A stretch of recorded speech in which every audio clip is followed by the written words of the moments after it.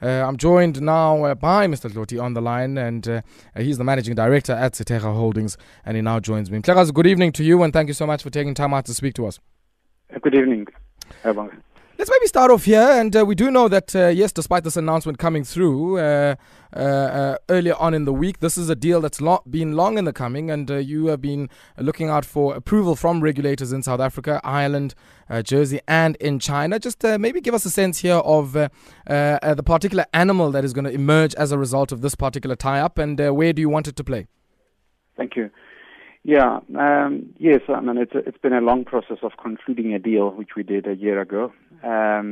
What we are trying to achieve in our investment in Prescient really is to take forward our vision as Sithega of, first of all, really addressing providing products which we believe are simple, are wholesome, and leverage technology to the broader masses. Prescient really gives us a platform for a number of reasons. It's an established business. It's got a track record of 21 years.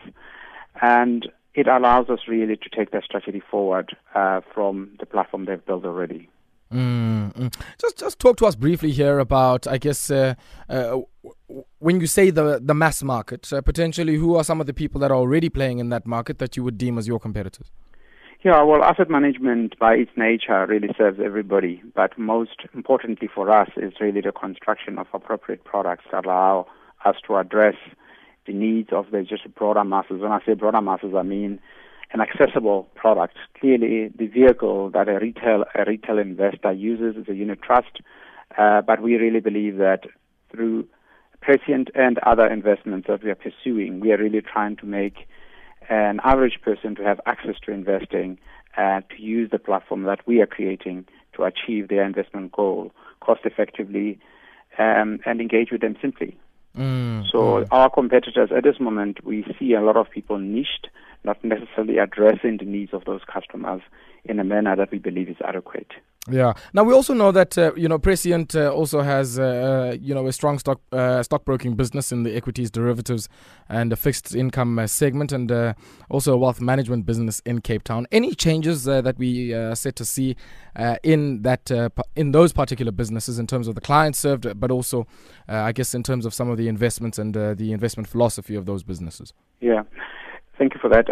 I think the first thing is that we like the investment philosophy of Prescient.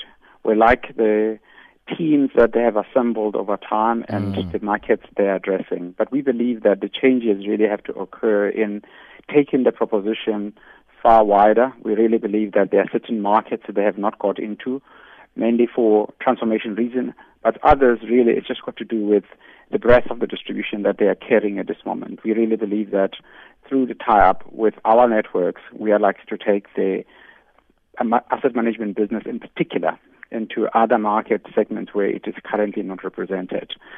So the change really is getting it to broader markets where we believe that we can bring our strengths, we can leverage our networks, we can leverage the understanding of those markets in terms of what they exactly want.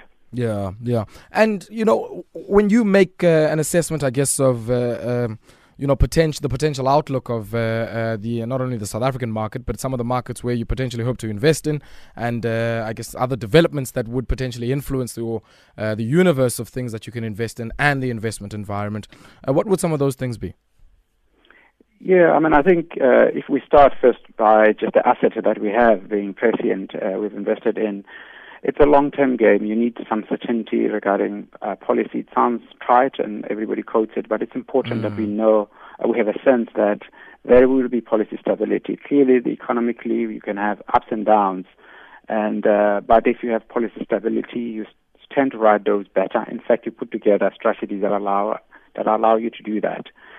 Secondly, I really think that thinking through being a global business is important because we believe that investments and the opportunity set is far more global, and having that approach in terms of managing growth is critical.